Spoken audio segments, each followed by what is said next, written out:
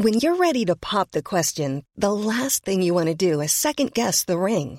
At BlueNile.com, you can design a one-of-a-kind ring with the ease and convenience of shopping online. Choose your diamond and setting. When you find the one, you'll get it delivered right to your door. Go to BlueNile.com and use promo code LISTEN to get $50 off your purchase of $500 or more. That's code LISTEN at BlueNile.com for $50 off your purchase. BlueNile.com, code LISTEN. Mom deserves the best, and there's no better place to shop for Mother's Day than Whole Foods Market. They're your destination for unbeatable savings, from premium gifts to show-stopping flowers and irresistible desserts. Start by saving 33% with Prime on all body care and candles. Then get a 15-stem bunch of tulips for just $9.99 each with Prime. Round out Mom's menu with festive rosé, irresistible berry chantilly cake, and more special treats. Come celebrate Mother's Day at Whole Foods Market.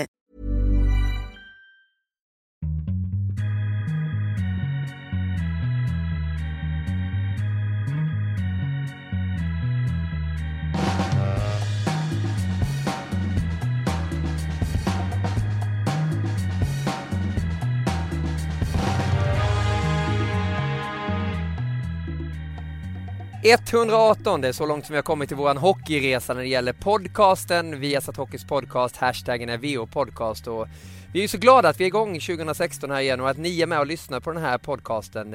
Många sköna reaktioner från förra veckans podcast och många som uppskattar att det kommer en ny timme med lite hockeysnack som kan handla om precis vad som helst. Och idag kommer det garanterat göra det, för jag har med mig från Norge Håkan Södergren. Hallå Håkan! Tjena! Hur mår du? Jättebra. Ja, du gör det, va? Ja, men det är en fantastisk vinter helt plötsligt. Va? Vi har massor med vit fin snö här, och det är skridskobanor och skidspår och alpinanläggningar. Alltså Oslo är egentligen mycket bättre vinterstad än vad Stockholm är, som jag är van vid från mina uppväxter. I och med att här har du faktiskt allting inom en halvtimmes åkväg. Då tänker du på skidåkningen då, eller vad är det? Ja, jag tänker på hockeybanor och allting. Stora utebanor, och i parken och så spolar de upp allting. Och alltså det är mer vinter generellt i Oslo än vad det är i Stockholm. Ja, men spelar folk på de här? Ja. Eller åker man bara runt och håller varandra i handen? Eller spelar man hockey? Nej, det finns alla varianter. Men förr i världen så var det ju mycket bara att man gick på skejter, som man heter då, va? Ja, precis. Alltså man åker runt och försöker ta tid och sådär. Men nu har det blivit mycket mera löckespill, som du vet vad det är, va? Nej, berätta. Löcka heter det, alltså det är gården, innergården, det som du kallar bakgården i Stockholm, va? Det är löcka, säger man här. Och då går man ner alltså och spelar nere på den lokala lilla isbanan som man har i Uppspola då. Och så finns det massor med sådana här också i kvarter och sen på stora idrottsplatser också. Ja, men det är ju häftigt. Jag blir ju alltid sådär när man ser att typ en skola där jag har dottern och grabben, man åker förbi skolan där, ja, men har de spolat upp nu och folk är där och spelar hockey. Det är det som är det spontana och härliga. Vi var ute och spelade landhockey igår och det har lagt sig nästan lite is på gatan då, och man kan glida och hålla på. Det är fantastiska. Minnena bara kommer ju upp då, ja. Ja, och sen alltså det är icke att förakta heller som träningsform.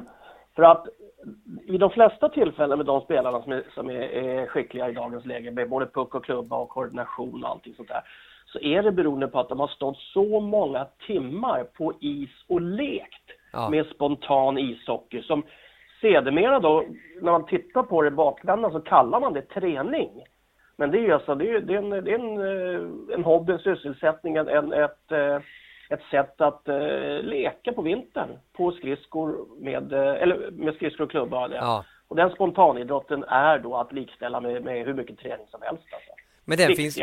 Men den är ju utdöende, Håkan, egentligen. Om man tittar på det och jämför med alltså när du växte upp och när jag växte upp, då höll man ju på med allt möjligt hela tiden. Nu blir det nästan att man blir specialiserad sådär, att men du ska bli hockeyspelare, nu tränar vi hockey 5 dagar i veckan och sen så är det fysträning. Du får ju inte det här spontana, det här spelsinnet du skulle få från andra idrotter, tror inte jag. Ishockeyns absolut största enskilda problem, det är just att allting som har med spontant ishockeyspel och tränande håller på att försvinna, va? Och det försvinner beroende på att vädret är i stora delar av landet svårt att anpassa till det behovet. Nummer 2 är så att allting som föregår inomhus är då organiserat av kommuner eller liknande, vilket innebär att där sätter man upp 60 minuter eller 45 minuter eller 1,5 timme eller liknande på vissa tidpunkter där du får träna och du får mer eller mindre inte komma, du blir inte varm i tröjan än så är du tvungen att gå av. Va? Ja. Och det är också det att kommunerna tar inte ansvar för att spola upp alltså små anläggningar längre för att de på något vänster så tar de inte, vågar de inte riskera att deras anläggningar används när de inte kan övervaka det, eller så släpper de inte till vatten eller pumpstationer eller vattenledningar för att man ska kunna göra det i grannområdet själv. Så att allting sånt där håller på att kapas ner och friheten då att göra vad som är bäst för din lilla hembygd eller ditt lilla kvarter eller ditt lilla bostadsområde, va? Det tas ju bort från alla som bor där mer och mer tycker jag. Ja, för jag minns att Sedinarna sa det i någon intervju för något år sedan att de är ju fantastiska de här unga killarna som kommer upp nu, 90-talisterna och ja, till och med snart är vi nästan inne på 2000-talet och de är där och knackar på dörren ju, men de är ju skolade helt enkelt. Ja, men du är vänsterforward, du har lärt dig din grej, hur du ska bryta in och du är bra på att sätta handledsskott i bortre krysset sånt då, men du har inte det här spelsinnet. Står man och spelar fotboll eller om man gör någonting annat så finns inte det där i ryggmärgen som det gjorde tidigare då. Ja, och jag tror också att man går med ännu mera specialisering. Alltså är du vänsterforward så är du vänsterforward, ingen mer. Jag vet till exempel en sån som om jag tror det var faktiskt Barry Trotz helt plötsligt som flyttade över Ovechkin, bytte kant på honom bara. Ja. Bara för att liksom få honom att tänka lite annorlunda och inte bli så fast i den här momentet som man alltid har varit då, att komma in från vänstersidan eller från högersidan in och komma lite mer från vänster nu ibland och alltså våga åt andra hållet, börja använda andra innerskäret också, inte bara svänga åt samma håll hela tiden. Nej.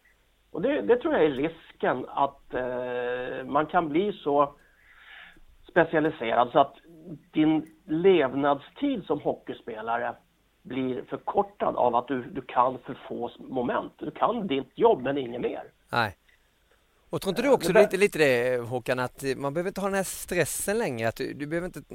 Det är klart du ska träna mycket när du är 13, 14, 15, 16, 17 och så vidare. Men du kan ju träna mycket på ett annat sätt och vis istället. Håll igång med fotbollen samtidigt som du spelar hockey. Håll igång med tennisen samtidigt.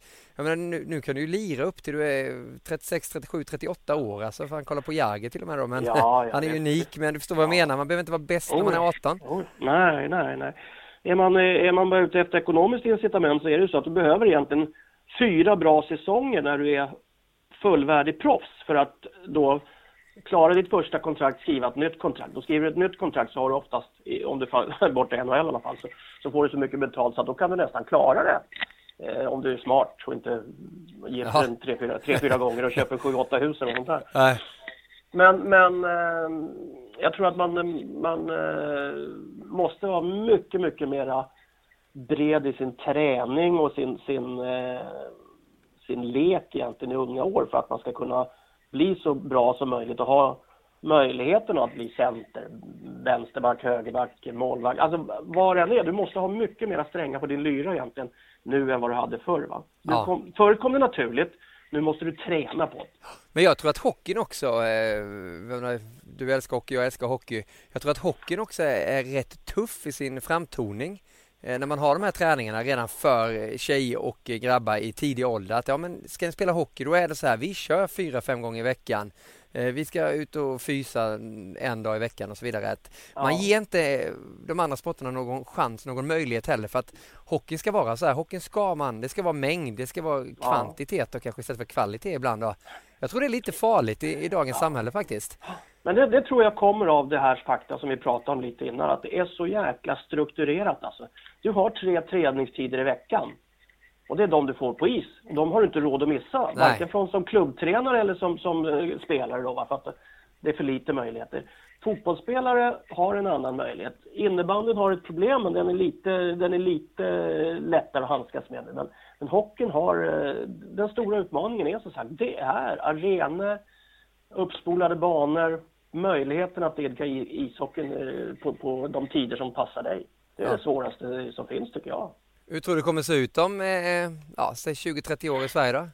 Ja, det blir inte billigare idrott att driva för kommuner eller liknande, va? Och med alla krav om service som finns idag, alltså, man får ju faktiskt acceptera det, att barnvård, äldrevård, sådana grundläggande kommunala skyldigheter, de måste väl egentligen gå före också, idrotten och ishallar och liknande. Men och jag tror det kommer bli tuffare och tuffare, och det måste bli mer och mer egenfinansiering för idrotten i hallar och liknande. Alltså. Men tror du att det blir alltså en klasssport? Är du lite rädd för det, att det ska bli det i hockeyn eller? Nej, inte på sätt och vis en klasssport i sig. Va? För jag tror att alla kommer pitcha in så mycket de kan, och alla vet hur viktigt det är med barnidrotten, och idrotten eller ishockeyn är en stor del av det. Jag tror att man kommer få gå ihop många mer föreningar för att sätta press på kommuner och liknande. Många gånger så handlar det ju bara om en ishockeyklubb i en ort som kan sätta tryck, och det oftast blir för lite tryck från kommunen för att ombesörja då anläggningen som de ska bedriva hockey i. Va? Ja. Jag tror att man måste gå ihop många fler klubbar och på det viset skaffa billigare anläggningar och olika sorters anläggningar. Träningshallar eller hallar för att bedriva eller elitserien eller i allsvenskan. Standarden är väldigt varierande. Behovet av standarden är väldigt varierande på vilken liga du spelar i. Ja, är inte rätt sanslöst egentligen att lilla Sverige, det är ju något hockeyland, det måste vi säga ändå, men om man tittar på det med arenor som finns där ute och ishallar och sånt, så är det ju inte så jättemycket. Om jag tar det mot Kanada då. Det ska ju egentligen inte gå att Sverige är en bättre nation än Kanada. Nej, det ska det inte göra, va? Och de ska vara ännu mera snälla mot folk runt omkring. Titta på Finland. Ja. Är det 3 given-guld, va? Det är väl lika många som oss, och de har hälften av vad vi har. Ja, vi har väl bara 2, va? Ja, vi har bara 2. Ja. Det hade du sagt, ja. Så att, de gör det bra. Det är många som kan, va? Och det är många som är väldigt duktiga på att organisera sina sporter. Men till sist och syvende så kommer det till det där att ju sämre vinterklimat du har, desto större effektivitet av utnyttjande av de här ishallarna man har. Va? Och då sitter man lite i händer och fötter på kommunerna. Ja. För att det är de som driver anläggningarna, för det är ingen klubb som har råd att göra själv. Så dagens slagskott, Södergren, igång med spontanitets-ishockeyn igen, in på de här frusna fotbollsplanerna nu och spela hockey. Ja, för de som har möjligheter så alltså måste man idka sina medborgerliga plikter och krav på kommunerna. De ska ju ställa sådana saker till förfogande för en alltså. Ja. Annars så får man börja bryta sönder och tjuvkoppla vattenledningar och liknande och spola upp på... Har du gjort det någon gång eller? Vad är preskriptionstiden? Ja, det är det. Det är definitivt. Den är klar. Så det är bara att köra. Nej, men när vi bodde i ett radhusområde nere i Oslo, jag och min fru.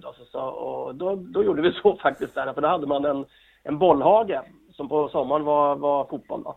Men den kopplade vi på elledningen på eget bevåg och spola upp. Så att den hade vi ishockeybana på vintern. Det gillar de grabbarna, va? Ja, herregud. Men alltså, när du gör en sån här grej, så ser du vad uppskattat det är. För det är alltid folk där, dygnet runt. Ja. Alltså. Direkt när skolan slutar så är det folk där. När ljuset slocknar på kvällen så är det fortfarande folk där. Och det är mer skridskor, utan skridskor, mer klubbor, utan klubbor. Så att det blir en samlingspunkt i området när du skaffar en hockeyrink. Ja, jag vet inte om du såg Marie Lehmann här på SVT. Hon hade ju varit i Ryssland här och träffat Pavel Datsyuk där han växte upp och så. Där var det ju, de hade ju en rink precis utanför och de spelade ju konstant. Ja, visst. Jag är uppfödd så. Ja. Jag var ju aldrig någon annanstans på vintern än vid hockeyrinken. Men var det några andra där som hängde på som också blev stora spelare i ditt kompisgäng? Ja då, Uffe Isaksson som spelar AIK och spelar Los Angeles Kings också i flera år, va? Ja. Han och jag, vi är uppfödda bredvid varandra. Henrik Cederholm heter en kille som är i AIK också. Bröderna Husko, de var i och för sig från Märsta så de var inte i Rosersberg.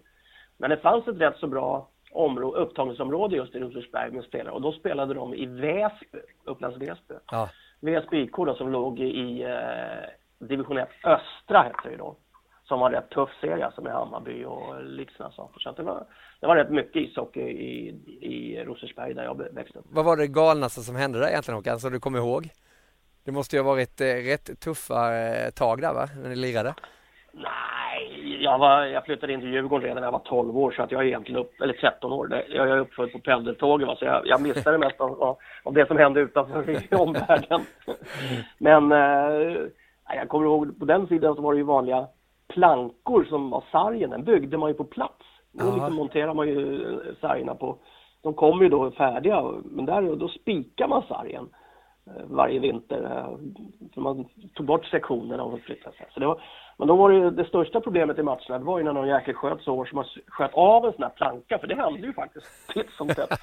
Mitt i matchen fick man börja spika nytt fick man såga av liksom och spika i ny plankbit på reglerna för att det skulle vara helt sant. Ja, det är fantastiskt. Ja, det var härliga tider. Det som är lite skönt är ju att vi bara ringt upp dig här nu, för du var inte beredd på lite podcast idag. Vi kände att vi måste ju ha en podcast. Jag höll på att glömma den här veckan. Så den här podcasten kan ju ta vilken väg som helst här. Det som kan vara lite så här småintressant. Vi pratade förra veckan när jag var nere i Helsingborg. Mötte upp Erik Granqvist där på hans hemmaplan ju. Han är stor där nere i Skåne, Granqvist. Men då pratade vi om våra 3 favoritspelare genom tiderna. Man fick lista både svenska först och sen var det vilka man ville också då. Det var väldigt många som har varit inne och skrivit där också på #VOPodcast. Jag tänkte du skulle ta några för att se vad du tycker och tänker. Och gärna dina 3 favoriter också.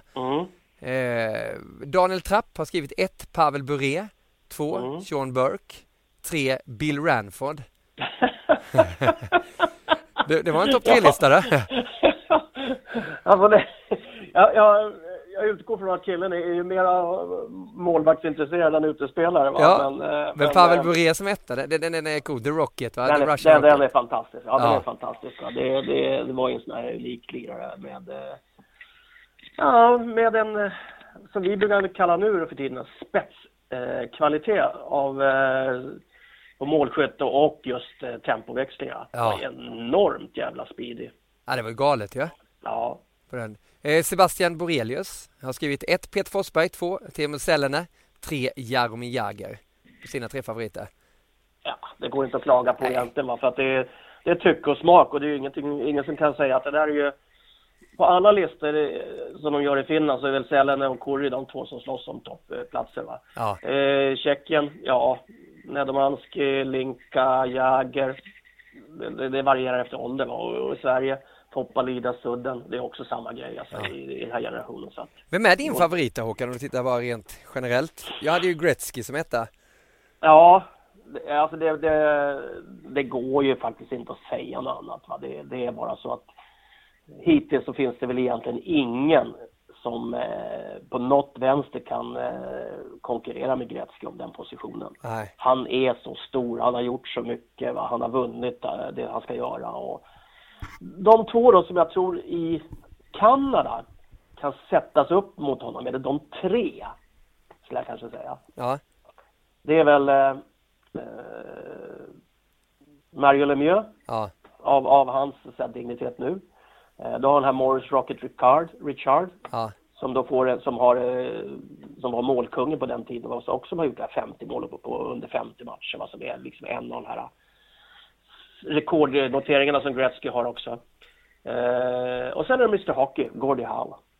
Jag tror att de går ungefär det är en kung, va? Sen är det 3 stycken som kan hela tiden, vilken generation man kommer ifrån, som man kan diskutera emot då, som kan sättas upp mot Gretzky, men jag tror att alla är rätt överens om att han är den bästa.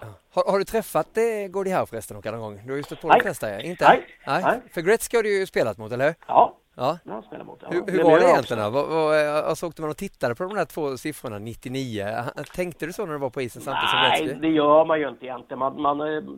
Det var man ju klar med innan man egentligen klev in på isen. Så när man lirade sen, då var det ju ingenting. Men, alltså man hade ju alltid, det är som man säger nu, man måste alltid veta vem man spelar emot. Ja. Så att man ställer sig i sådana positioner så att man vet att man är på rätt sida, eller att man vet att han kanske svänger hellre höger eller vänster. Eller, så man har lite koll på vem man spelar mot. Så det visste man ju. Och jag tror jag berättade den här storyn vid något tillfälle förut när vi har gjort någon podd. Men Pekka Lindmark som stod i mål där när vi mötte Kanada i Canada Cup 87. Eller om det hette World Cup. I Montreal Forum. Och då hade de ju den här första linjen. Larry Murphy, Paul Coffey, Haverchuk tror jag var som spelade tillsammans med Gretzky och Lemieux. Ja. Och då så Pekka det liksom att ta alla som Gretzky kan passa till, så tar jag honom, för han kan inte skjuta. Så. Och sen tror jag det tog 30 sekunder, så kom han på kanten och så sköt han ett slagskott i bortre krysset. Alltså. Det var smalt till, Pekka hann inte reagera. Så kom han ut i båset, Pekka, så garvade liksom. Du, ta Gretzky också. Så han var ju lite sådär, alltså. Han gick egentligen inte att förbereda sig för han hade alla verktygen i redskapslådan. Aj, fantastiskt. Det har jag inte hört tidigare faktiskt. Men du, var ni på Gretzky någonting då? Alltså, hur gick snacket där då? Med tanke på den här, är det en skröna det som ändå var att men man tacklar inte Gretzky? Så var det ju lite i NHL, alltså gick ju snacket. Jag vet inte om det var så eller om man inte kom åt honom bara. Jag tror som alla saker som är liksom här skrönor som det är faktiskt, så var det ju så att det var ju folk som självklart körde på han och självklart försökte de ta han, för de ville ju vinna matcher, speciellt vi kom in i ett slutspel. Det är ju liksom ingen som är snäll då mot varandra. För då vill man ju vinna. Det handlar ju om stålar för de flesta. Alltså. Ja. Massor med pengar. Så att det var nog, det är nog lite överdrivet. Va? Men i tillägg så hade ju då, framförallt när han var i Edmonton, så hade de ju ett jäkla bra lag. Va? Där det egentligen inte gick att koncentrera sig bara på Gretzky, för han hade så mycket bra spelare emot sig. Ja. Och så hade han alltid ett par killar som tog hand om dem som var lite kaxiga. Han behövde ju aldrig slåss. Va? Det hade Max Orley när han var både i Edmonton och framförallt i Los Angeles-tiden. Du hade Messier med sig som också kunde ta hand om honom. Och så fanns det ett par andra killar som var med också. Ja. Och som inte var så speciellt snälla alltså. Så att jag tror att det är en väsentligt överdriven historiebeskrivning. För att Gretzky fick mycket stryk. Han var skadad lite titt som tätt, men framförallt så var han så skicklig. Så om du tittar i dagens läge, så om du tittar på en sån kille, en fotbollsspelare som Messi. Ja. Det är ju samma där. Alltså han blir ju nersparkad allting, men inte alls i den utsträckningen som man tror att han skulle bli. För att alltså det kan inte vara så svårt att sparka ner någon. Men folk klarar inte att sparka. Nej, exakt. Nej. Och det var ju samma med Gretzky lite. De kom inte åt honom. Han såg spelet lite tidigare än alla andra. Han planerade med 2 riktningsförändringar, så han kunde välja höger eller vänster, var på den killen som kom emot honom inte hade en aning om han skulle gå åka. Så att det var en kombination av spelsinne och skridskoåkning som gjorde att han hela tiden låg ett snäpp före. Ja. Precis som Messi gör i fotbollen typ. Men du Håkan, hur stor var han där borta? Ni var ju ändå i Kanada och spelade och mötte Gretzky. Det finns ingen som är i närheten av Gretzky i storlek som idrottsman. Det ska jag kunna säga direkt. Alltså. Han är ju fortfarande... Såg du den hyllningen till Ovechkin när han gjorde sina 500 mål? Från Gretzky? Ja. Nej, det missade jag. Ja, då hade de ju alltså ett intro där i hallen. Och så var det Brett Hull, jag tror det var Mike Bossy, det var Lenny McDonald. En massa olika spelare, Turgeon, som har gjort 50 mål, som välkomnade, eller 500 mål. Som välkomnade in honom i klubben. Ja. Och sist så var det Gretzky. Och hade de andra pratat 15 sekunder så hade han en och en halv minut. Aha, okay. Där han satt in och verkligen liksom markerat välkommen i gänget, nu är du riktigt stor va. Ja. Och den auran och den pondusen som han pratade med då, och det han sa också. Så det liksom visar bara med eftertryck, alltså han är så stor ishockey både i USA men framförallt i Kanada. Ja. Kommer det komma någon ny Gretzky någonsin? Nej. Inte? Nej. Hur hade han klarat sig nu tror du, alltså i dagens ishockey? När han var som bäst? Han har varit säkert, nej men jag tror att han har varit i den nivån som Kopitar, Crosby har varit. Vilka är det mer som man kan ställa honom med in idag då? Stamkos var vid något tillfälle. Ja. Alltså, men det finns ingen som kommer ha den uthålligheten, den förmågan att hela tiden producera, för att det produceras inte på den nivån längre, för att hockeyn är tuffare, tätare. Ja, den är ju det nu. Ja. Ja. Men han skulle definitivt ha varit stjärnornas stjärna nu också. Ja. Han skulle inte alls ha producerat lika mycket poäng som han gjorde då. Nej. Ja, det är alltid kul att spekulera lite sådär. För man pratar ju alltid att det var bättre förr, men nu är det ju en ny typ av hockey som spelas där ute. Jo, men då ska du också ge den spelaren som man pratar om, så ska du också ge honom den respekten av att inse att varför han är så bra. Jo, det är för att han ligger före i utvecklingen i sin sport. Vilket innebär att han har hela tiden kraften och kunskapen att utveckla sig själv lite fortare, lite tidigare än alla andra. Och det innebär att egentligen vilken tidsålder den personen har varit född i, så skulle han också haft samma möjligheter att ligga före i utvecklingen då som han var på sin tid. Ja, Wayne Gretzky alltså. Nej, men det är bra, då har vi ungefär samma i alla fall där, och det var kul också att få lite åsikter från vissa där. Och gå in på #VOPodcast om ni vill nå oss och komma med lite andra funderingar. Vi ska väl ha en liten lista sen också, Håkan, om tränare tänkte jag den här gången. Favorittränare. Okay. Nu får du bara improvisera så här, men vi kan ju spara lite på det. Jag funderar ett tag i alla fall. Vi ska dyka in i SHL-världen också och i den hockeyallsvenska sfären. Vi följer det med stort intresse också. Men NHL är det som pockar på uppmärksamheten. Du kommenterade ju senast, det var det Washington mot Rangers. Washington vann den matchen. Ja. Hur stark är de egentligen, Washington, Håkan, när du följer dem?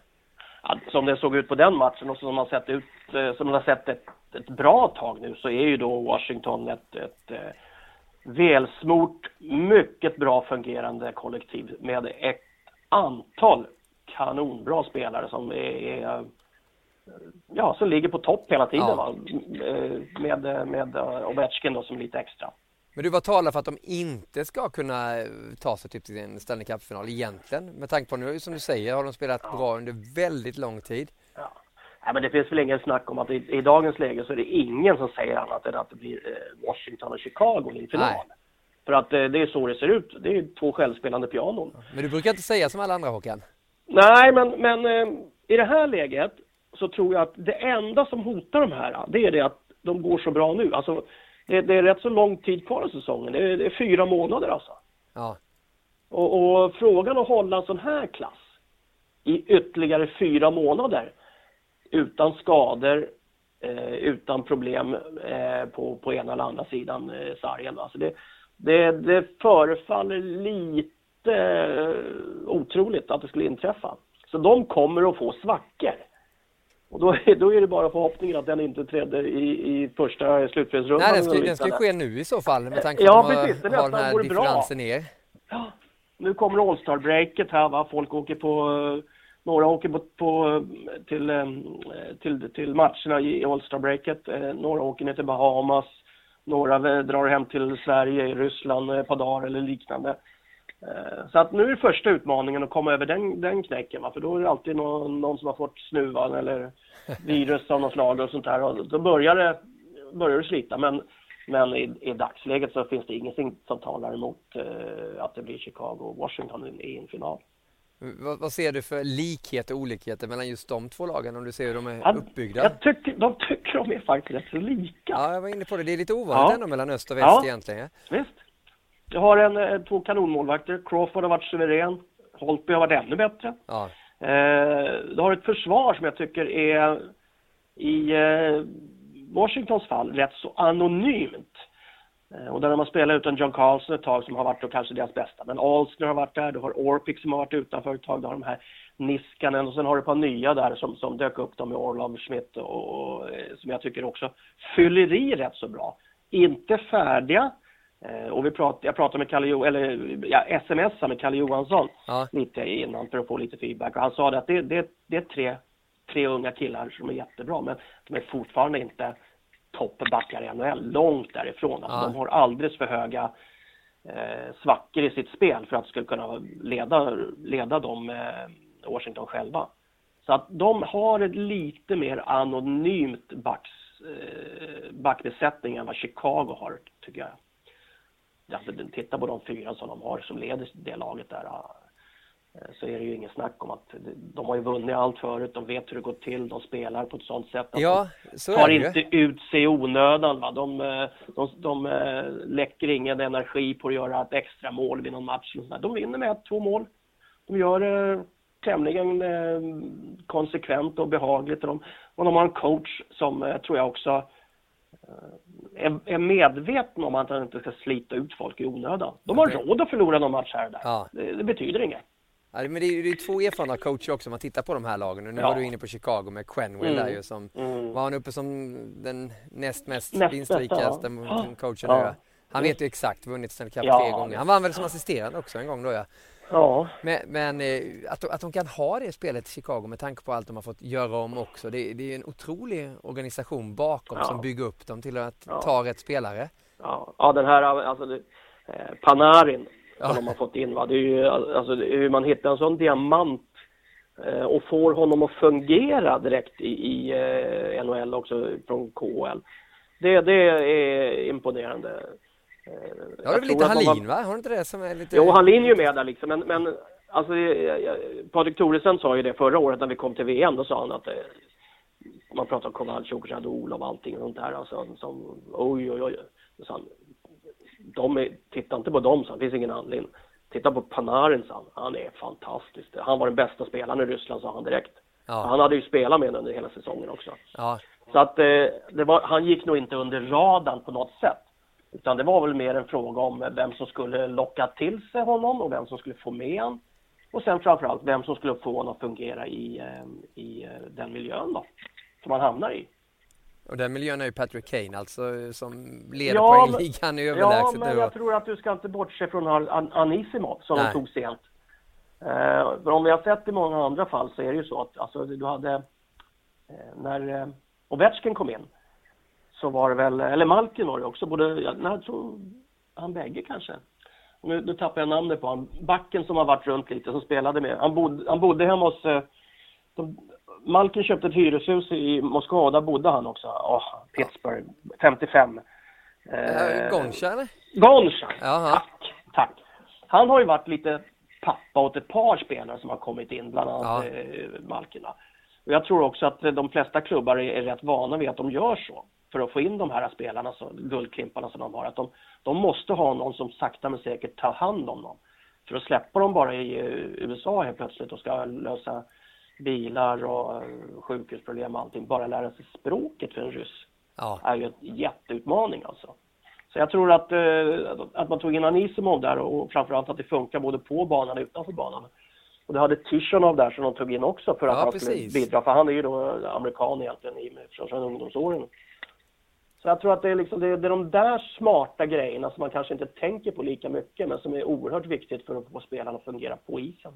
Men du, tror att det är en ny typ av ryska spelare som kommer över? För om tittar man nu på NHL så färgas det ordentligt av just ryska spelare, och det kommer ni se i World Cup också. Ja. De här stjärnorna Kuznets i Washington som vi pratar om en hel del om nu, han poängbäst där. Ja, men lyssna här ska du höra, för det här gjorde jag faktiskt lika. Jag satt och tänkte på exakt samma sak nu när du pratade om det. Kuznetsov, Tarasenko, Panarin, Malkin, Nikushkin, Kucherov. Ja. Det är namn som är rätt så viktiga för sina lag, som är rätt så bra lag, de flesta av de här också. Så att det börjar komma in en helt ny generation ryssar med de gamla sovjetiska kvaliteterna, men med en helt annan approach. För att många av dem har varit på junioråldern i Kanada. De har inte lika svårt att akklimatisera sig. De kan språket. De har hela tiden varit rätt så medvetna om att de kan göra saker. Va? De har inte det där problemet som de sa att Krutov när han kom till Vancouver. Att första gången han gick in och tittade på ett bankomat så liksom, han förstod inte att man kunde hämta pengar ut ur väggen bara. Va? Det var en helt ny värld för honom. Ja. Så är det ju inte längre för oss. Vilket gör att det är lite enklare att få dem över. Ryan Reynolds here from Mint Mobile. With the price of just about everything going up during inflation, we thought we'd bring our prices down. So to help us, we brought in a reverse auctioneer, which is apparently a thing. Mint Mobile Unlimited Premium Wireless. How to get 30, 30, how to get 30, how to get 20, 20, 20, how to get 20, 20, how to get 15, 15, 15, 15, just $15 a month? Sold! Give it a try at mintmobile.com/switch. $45 up front for 3 months plus taxes and fees. Promo rate for new customers for limited time. Unlimited more than 40 gigabytes per month. Slows full terms at mintmobile.com. There's never been a faster or easier way to start your weight loss journey than with PlushCare. PlushCare accepts most insurance plans and gives you online access to board-certified physicians who can prescribe FDA-approved weight loss medications like Wegovy and Zepbound for those who qualify. Take charge of your health and speak with a board-certified physician about a weight loss plan that's right for you. Get started today at plushcare.com/weightloss. That's plushcare.com/weightloss. PlushCare.com/weight-loss. Både kontraktsmässigt och levnadsmässigt. Så att det kommer att bli fler ryssar tror jag. För att KHL har inte... Jag tror att den kan locka många, men inte de bästa unga killarna längre. De kommer dra till NHL mer och mer. Ja, vem är din favorit av de här ryska spelarna nu då? Det är nästan elakt om man ska behöva välja. Alltså. För att de har sådana kvaliteter alla där. Panarin är ju underbar att se på tillsammans med Kane. Alltså. Det finns väl ingen snack om det. Den lättheten och... Det här som jag hävdar ofta, va? Ryssar är väldigt, väldigt artistiska. Alltså cirkus, konstverk, ballett. De är otroligt du kommer ofta in på den här cirkusen. Ja, men de är väldigt upptagna av konstnärskunskap. Att kunna saker till sin yttersta spets. Va? Där är ryssar väldigt, väldigt skickliga. De har alltid haft det liggande i ådrorna. Så att Panarin är ju den kanske som har störst register av de här. Det Tarasenko. Ja, men han har den där kraften. Han har kraften, han ser ju inte... Panarin har elegansen, Tarasenko har kraften. Kuznetsov är också en sån där som glider på skäret, va. Titta på honom, han åker aldrig ut och vinner 2 närkamper i sargen, utan han slänger ifrån istället, håller kontrollen, håller uppsikten och pucken under kontroll. Så att det är så oerhört många olika typer av spelare som de här ryssarna är som lyckas där borta nu. För så som Tarasenko har man ju ändå hört att men han är inte så där vältränad om du tittar liksom överkroppen så, men förmodligen har väl tränat så mycket, det här vi pratade om i början av podden. Han är ju uppvuxen på hockeyplanen, så han har väl sådana stubbar till ben i sig då. Ja, titta också på den explosiviteten han har och sen det skottet han har. Va? Så och det är en kraft. Farten genererar ju skridskorna in i skottet, men överkroppen och vridningarna med höfter och axelpartiet och sånt där då, som ger liksom den riktiga snärten och sen handlederna till slutet. Va? Hela det skådespelet, va? Det är ju det att du måste ha lika starka muskelgrupper hela vägen. Så att jag tror att han är som en fyrkant. Men sen blir det ju ändå, Håkan, när det väl kommer World Cup och vi står där i Toronto 17 september. Sverige möter väl förresten Ryssland den 18 i premiären där. Ja. Då undrar man, vad hände egentligen? Vad var Malkin? Vad var Kuznetsov? Vad var Ovechkin? Du kommer ihåg OS? Vi var ju så besvikna på dem. Nu ville man att Sverige skulle gå långt. Det gjorde vi ända till finalen med Ryssland som föll där i... det var väl i kvarten redan, va? Ja. Åkte ut mot Finland. Ja, finländarna har ju en märklig förmåga att alltid spöa ryssar. Ja. Alltså om det är VM eller Channel One Cup eller om det är OS eller sånt där, va? De har ett jättegrepp på ryssarna verkligen. De vet precis hur de ska stänga ner dem. Ja. Ja, det var inget snack om saken, men många var ju, jag menar, det var ju Putins OS, det var ju hockeyn de skulle vinna, men frågan är hur det kommer bli nu. Nu kommer de över då till fiendeland, hockeyfiendeland i Kanada där med det här laget också. Ja, det som ska bli spännande för mig att se, det är vem som ska vara förbundskapten. Har du trott att det blir som det är nu? Nej, jag är inte helt säker på det alltså. Det måste jag erkänna. Att, om du tänker på de spelare som kommer från KHL så undrar jag om de inte vill ha någon som är van med NHL-stuket där borta. Och du har ett par kvartaler där som har CSKA till exempel som har rätt så bred erfarenhet från NHL. Du har ett par andra, va? Det har inte han mustaschnissen lätten, vad heter han nu då? Ja. Loffe Karlsson, jag satt precis nu faktiskt och började gå, det står still i huvudet på mig också här, men Snarox heter han ju. Snarox, tack. Eller? Snarox. Ja. Han har ju inte den erfarenheten, va? Och jag undrar om han har den respekten hos alla spelarna också.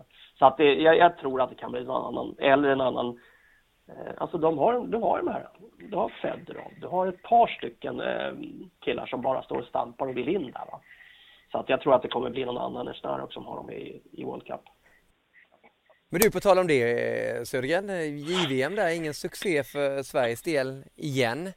Nej. Och Grönborg då gjorde sitt sista junior-VM. Nu ska han ju in här sen då som förbundskapten. Han kommer ju vara assisterande i VM och allt sånt. Är det något som gör dig orolig att han inte presterade bättre resultat? Han var i final ändå. Vi känner ju honom väl. Han har ju varit hos oss och jobbat. Är ju en person som jag skrev direkt att han ska ju vara förbundskapten Men många var nu lite så här besvikna på hans coachning under junior-VM.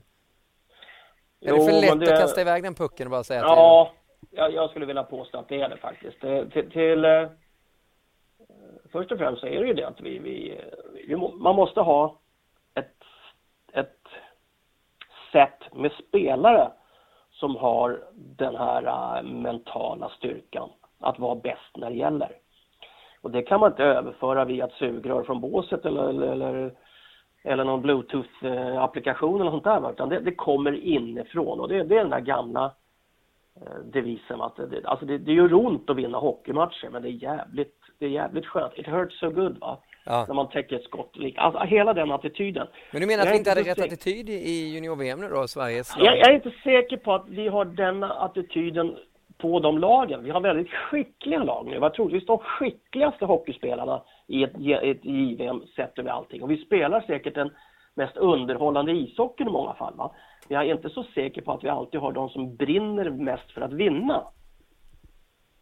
Så det är lite annorlunda. Det där låter farligt, hörru.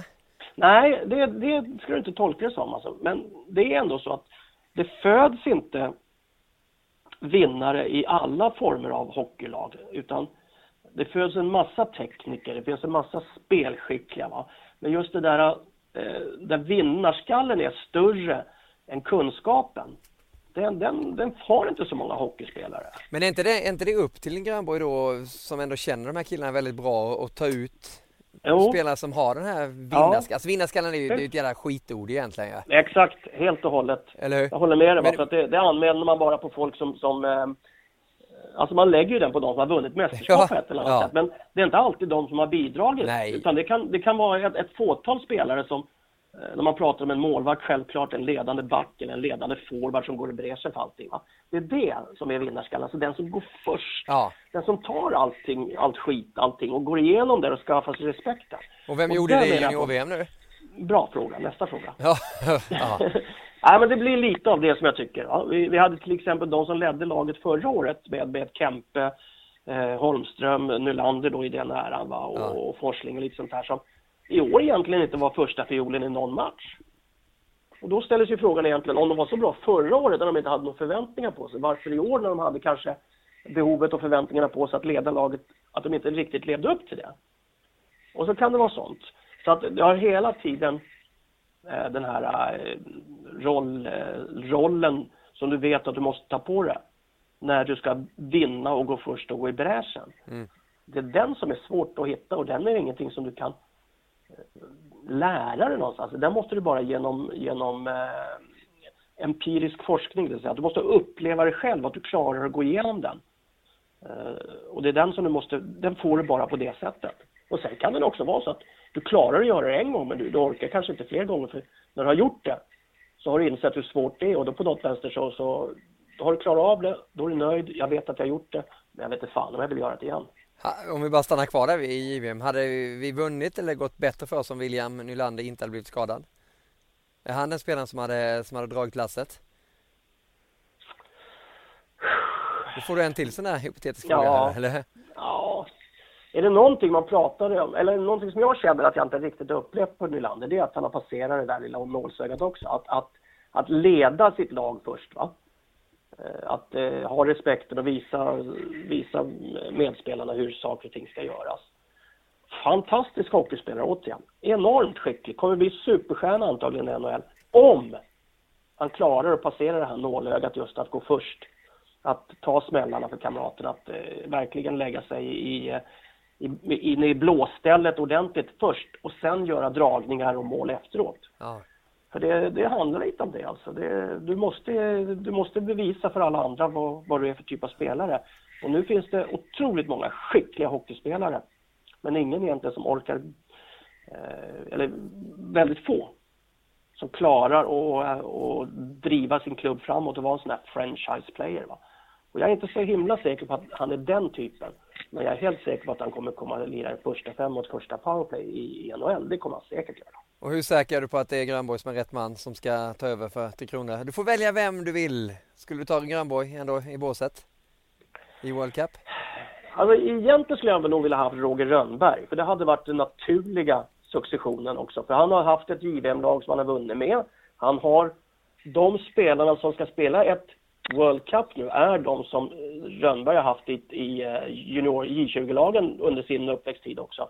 Så de kan varandra, har en klar och tydlig relation till varandra. Den har ju Rickard i och med att han var assisterande, han har haft ett yngre lag nu. Men på något vis känns det som att Rickard kommer kanske ett snäpp för tidigt, för att det var egentligen tänkt att det skulle vara Roger Rönnberg. Ja. Men han kunde inte. Men jag tror Rickard kommer göra ett fantastiskt bra jobb. Det är inget tvivel om.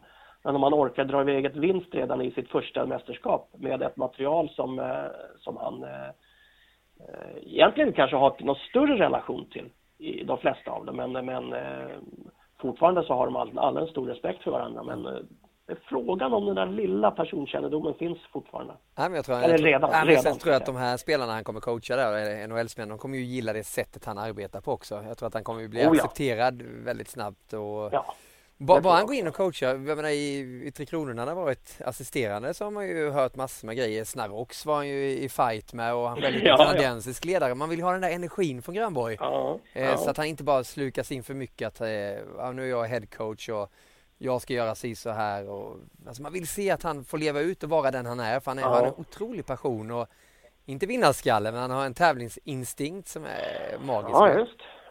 Men sen han är trots allt, alltså, han är nästan mer transatlant i sitt hockeypsyke än vad han är svensk i många fall.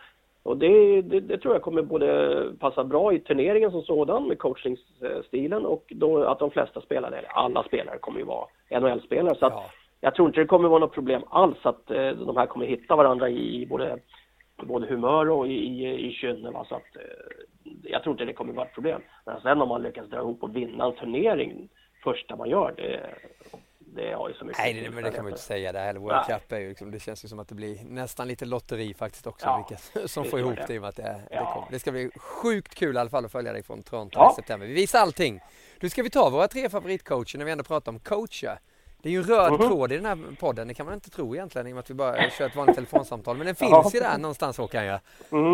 Ska jag ta mina, jag som lekman bara då? Ja. Och det här är alltså helt hur man känner. Det skulle kunna vara att man tar någon som har tränat i Alvesta SKs division 2-lag, utan ens personliga favoriter.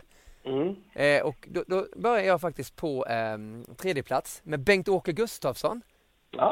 Det tror jag inte du hade tänkt där riktigt, men han dyker upp. Nej. Och, Bengan är mer aktuell som min bordsgranne på idrottsgalan på måndag. Han kommer få betala alltså? Ja, han kommer få betala. Men jag tycker ändå han är nog långt ifrån den bästa coachen, det inser jag också. Men resultaten han gjorde. Exakt. Det är bra. Framförallt 2006 då med både VM-guld och OS-guld. Och han var väldigt vass i det han gjorde, Bengt-Åke. Så han är 3:a. En annan favorit som jag hade och har, det är ju Joel Quenneville, Chicago. Vi har ändå bevakat de här så mycket nu på Viasat Hockey, och just hans stil, om man fick följa honom på nära håll också, så är han är ju stenhård, men även verkar vara en lite mysgubbe ibland också. Så Quenneville då med 3 Stanley Cup-titlar och en som assisterande också. Det är rätt hyggligt facit faktiskt. Och 1:a, jag vet inte om Viktor Tichonov, vad säger du om den, Sergen? Du har ju ställt mot honom några gånger, du har ju mött honom. Jag har till och med fått kyss av honom på munnen. Så att vi är mycket närmare bekanta än vad du tror. Berätta. Nej, jag var kapten i Tre Kronor när vi vann silver i Moskva 86. Och då, snäll som man är, så går man ju över och ska gratulera och tacka då lagliga. Och när jag kom till båset där, så höll jag en medalj och sen en sån här plakett eller stor rund tallrik som man har fått. Va? Och bara liksom ta tag i huvudet, vet du, så bara liksom rätt på snoken, alltså, eller på munnen. Va? Man var inte riktigt van vid det, men det var ju deras kutym. De gjorde ju så. Ja, men du märkte då av lite den här stilen. Han var ju stenhård alltså. Man var ju rädd som tv-tittare när man såg till Tichonov i båset där. Ja, skällde ju så in i helvete alltså. Det var ju verkligen ett terrorvälde. Och det har ju folk bevittnat om efteråt också. Va? Ibland så hörde man ju det i omklädningsrummet när man gick förbi, va, när man satt där inne. Så att man visste ju att han var inte populär. Alltså, det var ju management by fear, så skrek om det. Ja. Och men det funkade ju. Ja, och jag hyllar inte hans ledarstil, utan det är bara att det var en sån coach som har fastnat vid den, som man alltid kommer komma ihåg när man ska prata om tränare. Och du vet jag bara drar lite meriter. Han vann VM som tränare 78, 79, 80, 81, 82, 86, 89, 89. 89 står det 2 gånger. 89, ja, 89, det var ju Globen. Ja. Ryska superligan då, som det hette innan, va? Vann han ju 1 miljard gånger där med CSKA också, va? Ja, visst. 2 i Canada Cup och vinst i Canada Cup också. Så Tichonov är min favorit. Ja. Vet du vad? Det är jävligt konstigt egentligen, men jag har tagit ut 3 stycken. Ja. Det här är ju bara liksom... Det här märks att du och jag är en generationsskillnad egentligen. Ja. Jag har tagit ut Tarasov. Ja. Som var då alltså den som startade sovjetisk hockey och byggde upp det från ingenting. Och var verkligen tvärtom. Han var ju en mysfarbror på många sätt.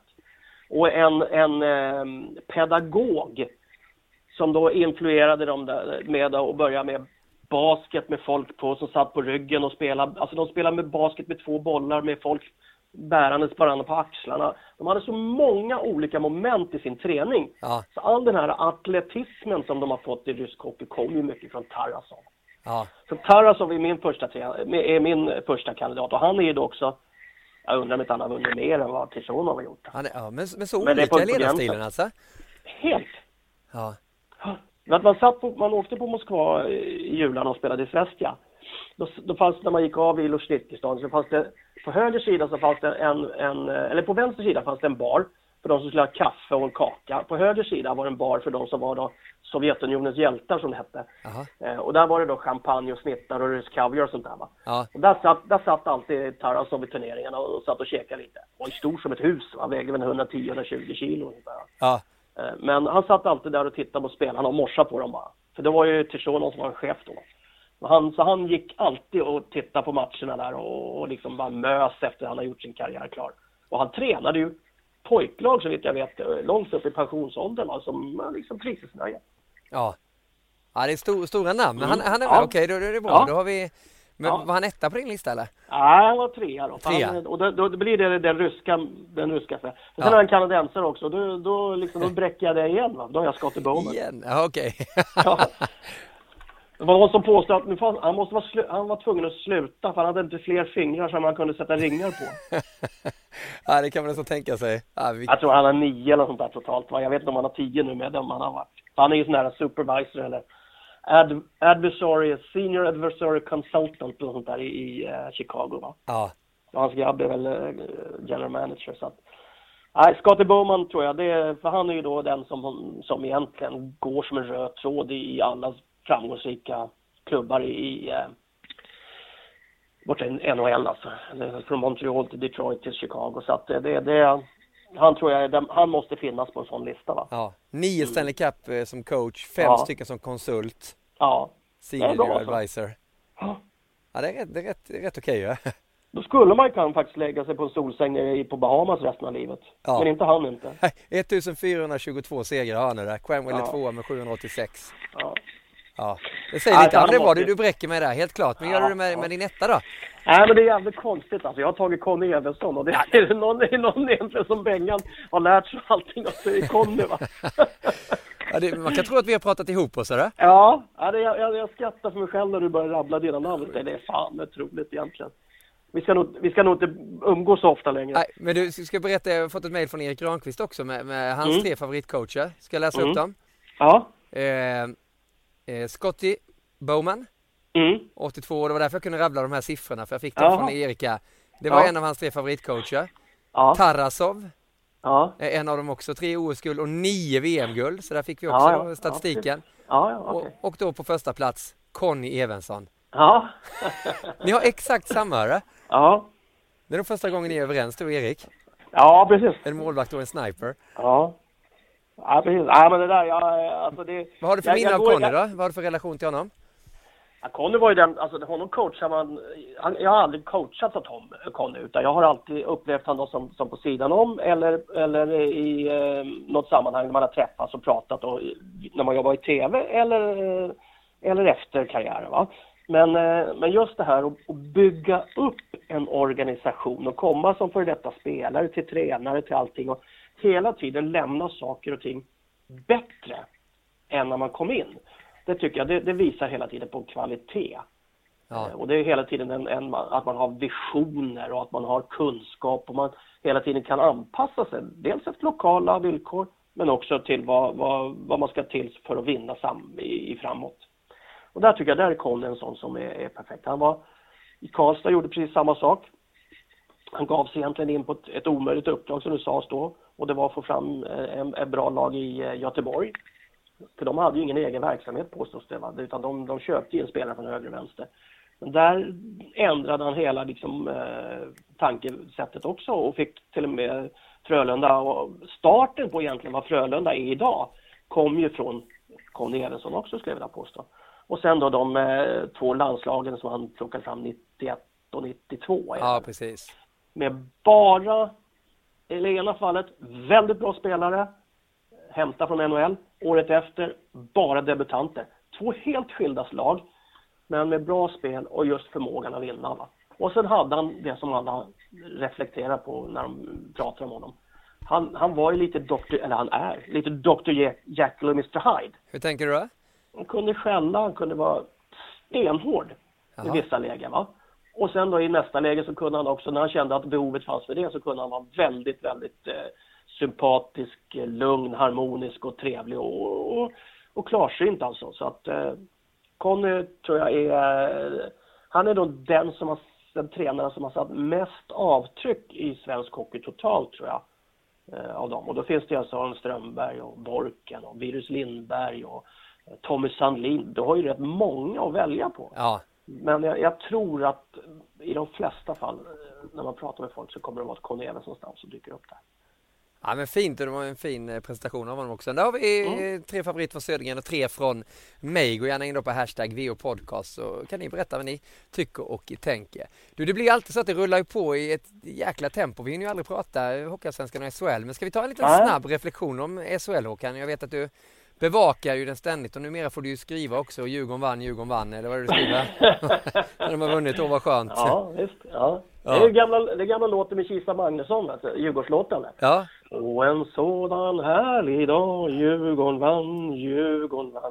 Djurgården världens bästa lag, Djurgården vann och så vidare. Vi brukar ju Erik Granqvist och spela piano och allt annat, men nu fick vi sång av en som har en guldplatta hemma också, eller? Ja, men det kommer inte komma flera gånger, det kan jag inte lova. 1989. HOCK är ju hockey, Håkan Södergren. Nej, men vad tycker du om SHL-ansåkan nu då? Vad är det som sticker ut? Skellefteå och Frölunda. Som har ryckt ordentligt. Ja, att Skellefteå orkar hålla den klassen år från år. Imponerande.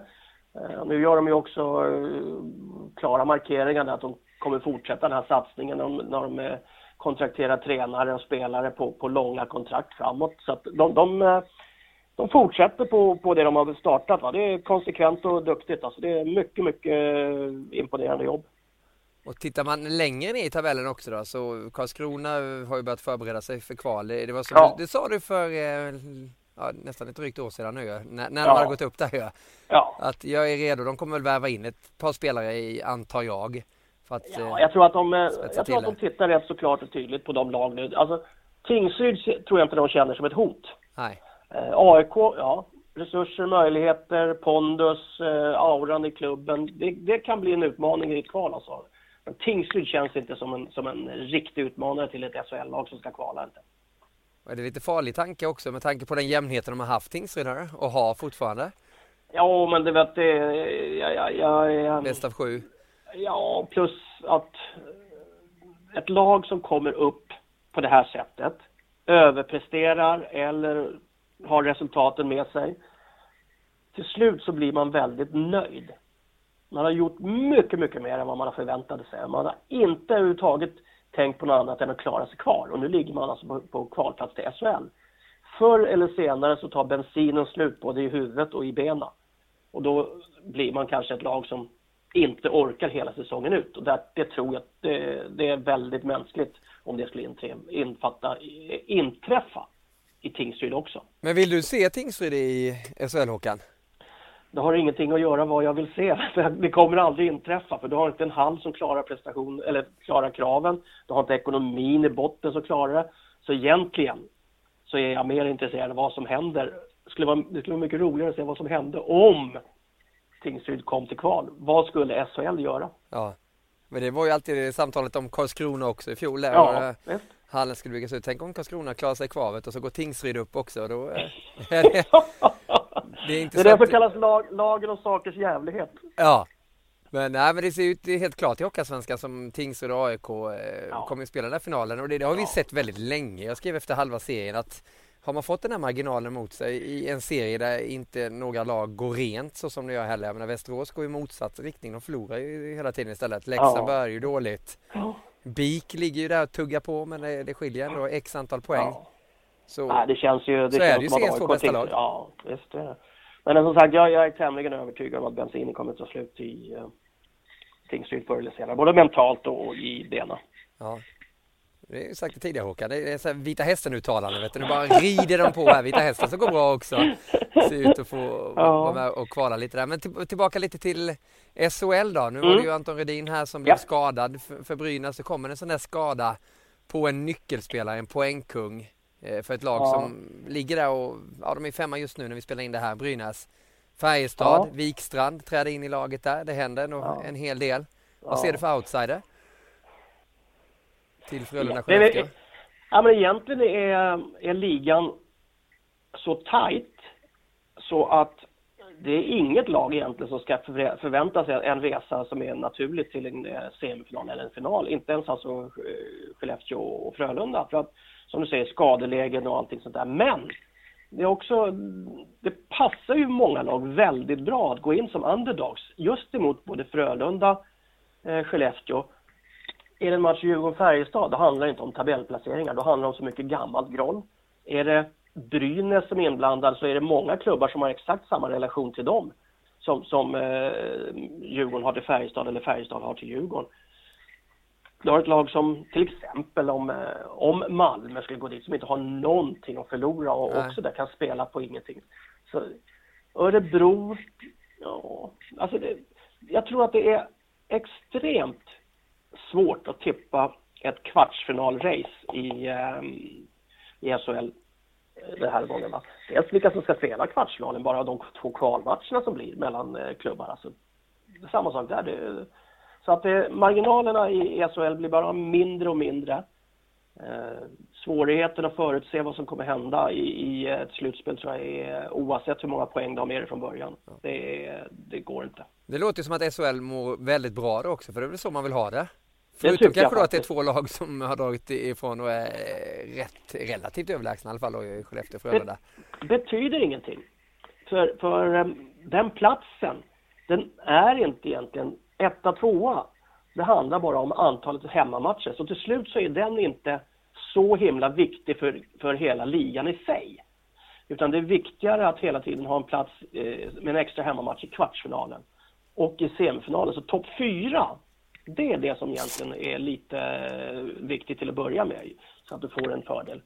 Men för det kan avgöra i ett så tight race som i kvartsfinalerna framförallt. Men jag tror att just bara att kvalificera sig för de här kvartsfinalerna, för ni ser att det går rätt fort upp och ner. Alltså. Det är 9 pinnar på en vecka, va? Ja. Så att jag skulle vilja säga att elitserien säger jag fortfarande. Det är jäkligt intressant. Väldigt bra hockey också. Jag ser mycket på det nu när man inte är ute och jobbar på Allsvenskan. Va? Vad tycker du om Allsvenskan då? Lite hafsigare, lite rafsigare, men i många fall väldigt underhållande att titta på. Det tycker jag. Men det är en annan form av ishockey som spelas upp i SHL. Ja, men så är det. Och det har det ju varit också. Det är inte bara den här säsongen. Men många säger att kvaliteten har gått ner lite i Hockeyallsvenskan också. Hur starka är de här lagen som kommer vara där efter Tingsryd och AIK? Som kommer bli 1-2 förmodligen. Då har du BIK Karlskoga 3, nu Vita Hästen 4, Oskarshamn 5, Almtuna 6, Västerås 7, Leksand 8. Mm. Så att det... alltså, om du ska relatera det på något sätt så kan du säga när Leksand så kommer ner eller kommer upp nerifrån eller kommer ner uppifrån. Ja. När de ligger så pass långt ner så måste de andra lagen vara bra. Nu är det ju inte så, för det har ju visat sig genom åren att den baksmällan du får efter att ha ramlat ur och tappa folk och allting, det gör oftast du får en rätt så tung belastning mentalt. Va? Du får alltid, det är alltid SM-final när du kommer och spelar, vad den spelar. Va? Men du som det laget som har åkt ur och Leksand, du upplever det inte så på det sättet. Men alla som får besök av dig ska slå dig. Och det är mycket lättare för dem att motivera sig än vad det är för dig. Hur minns du det var för Djurgården? Ja, och Leksand vid andra tillfällen också. Så att självklart så, det tyder inte på det heller. Dessutom när du ser att Tingsryd kommer nerifrån och går rakt upp. Panten gör bra också från sig, kommer nerifrån och går rakt upp. Så att det känns som att det finns en toppnivån på spelare i Allsvenskan är sämre än vad den var förut. Det är mycket mera hoptryckt. Den är lite urvattnad. 81 svenska spelare som spelar i NHL, va? Ja. 30-40 till i AHL och juniorligor. Är det uppåt 20 KHL? 13 var det förra året. Ja, det kan jag tänka mig. Uppåt där. Ja. Så att, och sen då så neråt till Europa och allting. Så att hela tiden så levererar vi ju bra spelare ut. Och kanske inte tar in riktigt samma kaliber. Och framförallt så är de juniorerna och det som vi flyttar upp väldigt för unga för att liksom hålla distansen ut. Vilket gör att de varierar i prestation. Och framförallt så har det också det att just det mellan 20 och 23 som många av de här utlånade juniorerna från SHL som spelar i Allsvenskan har. Så har inte de heller den här rutinen och kunskapen utan de är bra 1-2 matcher. Ja, och så ska det vara. Ja. Det ska bli kul. Alltid är de lite sämre tror jag än i fjol. Och de som går och knackas just nu är Asplöven och Sundsvall. Det kan ju bli ett häftigt kval tränarduellsmässigt också. Kent i Asplöven, Leffe Strömberg som vi tycker är kul att han är i elden igen i Sundsvall. Och så kan det ju bli SSK där i den kvalserien också då med Valtin. Då skulle man vilja stå där mellan båsen där. Ja. Ja. Oj, vad häftigt det hade varit. Ja. Det ska bli kul att följa det. Håkan, vi är väldigt glada att vi fick störa dig på din lunchrast. I Norge har man lunchrast i 1,5 timme, verkar det som.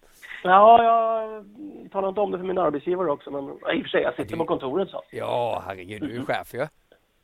Ja, men jag tror inte jag får göra vad jag vill ändå. Det är som alltid. Jag är chef hemma också, men jag får inte bestämma. Du har väl alltid fått göra vad du vill hela ditt liv, eller? Nej. Ja, är det inte så? Och hur var det gick nu den där sången från 89 där?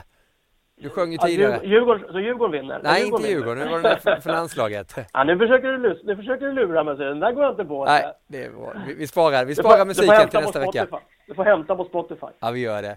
Ja. Håkan Södergren, jättetack för den här veckan och på återhörande till alla podcastlyssnare nästa vecka. Hashtaggen är VH-podcast, Facebook-sidan facebook.com/viasathockey.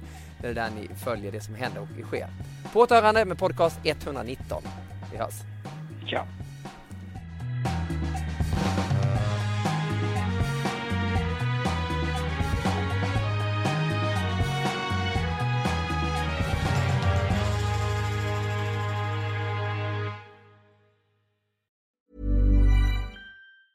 Hi, I'm Daniel, founder of Pretty Litter. Did you know cats tend to hide symptoms of sickness and pain? I learned this the hard way after losing my cat, Gingy. So I created Pretty Litter, a health monitoring litter that helps detect early signs of illness by changing colors, saving you money and potentially your cat's life. Pretty Litter is veterinarian developed, and it's the easiest way to keep tabs on your fur baby's health right at home. Go to prettylitter.com and use code ACAST for 20% off your first order and a free cat toy. Terms and conditions apply. See site for details. Mom deserves the best, and there's no better place to shop for Mother's Day than Whole Foods Market. They're your destination for unbeatable savings, from premium gifts to show-stopping flowers and irresistible desserts. Start by saving 33% with Prime on all body care and candles. Then get a 15-stem bunch of tulips for just $9.99 each with Prime. Round out Mom's menu with festive rosé, irresistible berry chantilly cake, and more special treats. Come celebrate Mother's Day at Whole Foods Market.